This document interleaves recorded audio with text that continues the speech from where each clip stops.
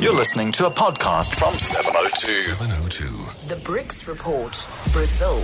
With Professor Lyle White. He's the Senior Director of the Joburg Business School at the University of Johannesburg. Lyle, good morning.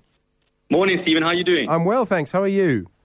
Very, very well this morning. Some of the big heads in Brazil have been rolling. What actually happened?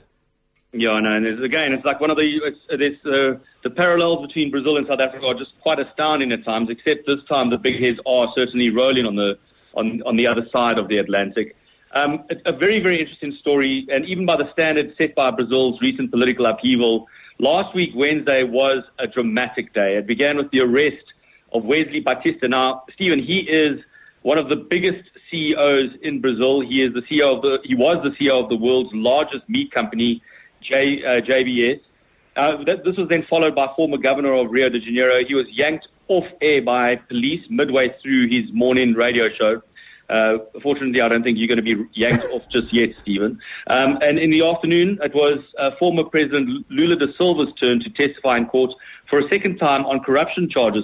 Now, that's not to mention a Supreme Court ruling that had put into question whether Chief Prosecutor Rodrigo Janot was fit to probe standing President Michel Temer.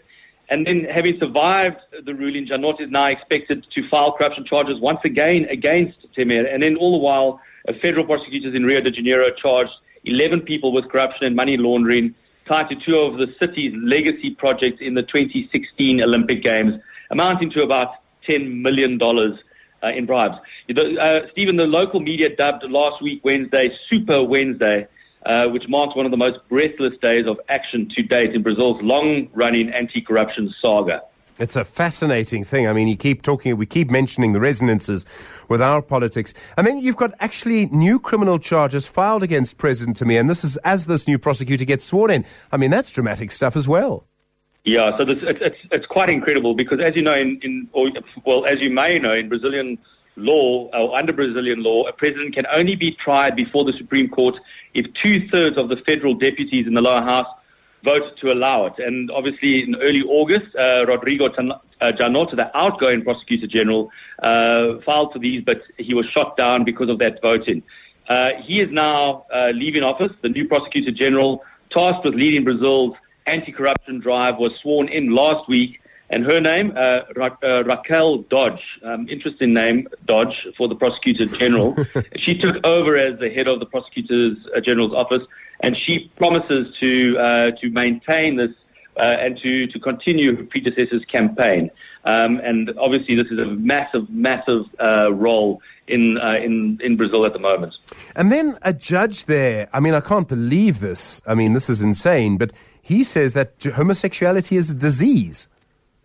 This is absolutely it's ludicrous, Stephen. A federal judge in Brazil ruled last week that psychologists could consider homosexuality a disease that could be treated with sexual orientation conversion therapies. Obviously, this has raised enormous concerns among the LGBTQ community and mental health advocates alike.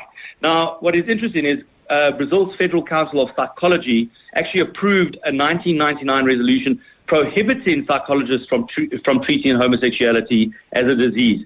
So they will obviously appeal this, but there's been a massive outcry in Brazil, especially among Brazilian celebrities and pop stars who have spoken out, and I'm sure we're going to hear a lot more about this in the weeks to come. Well, I hope it gets appealed and overturned. Professor Lyle White, thank you. Senior Director of the Johannesburg Business School at the University of Johannesburg.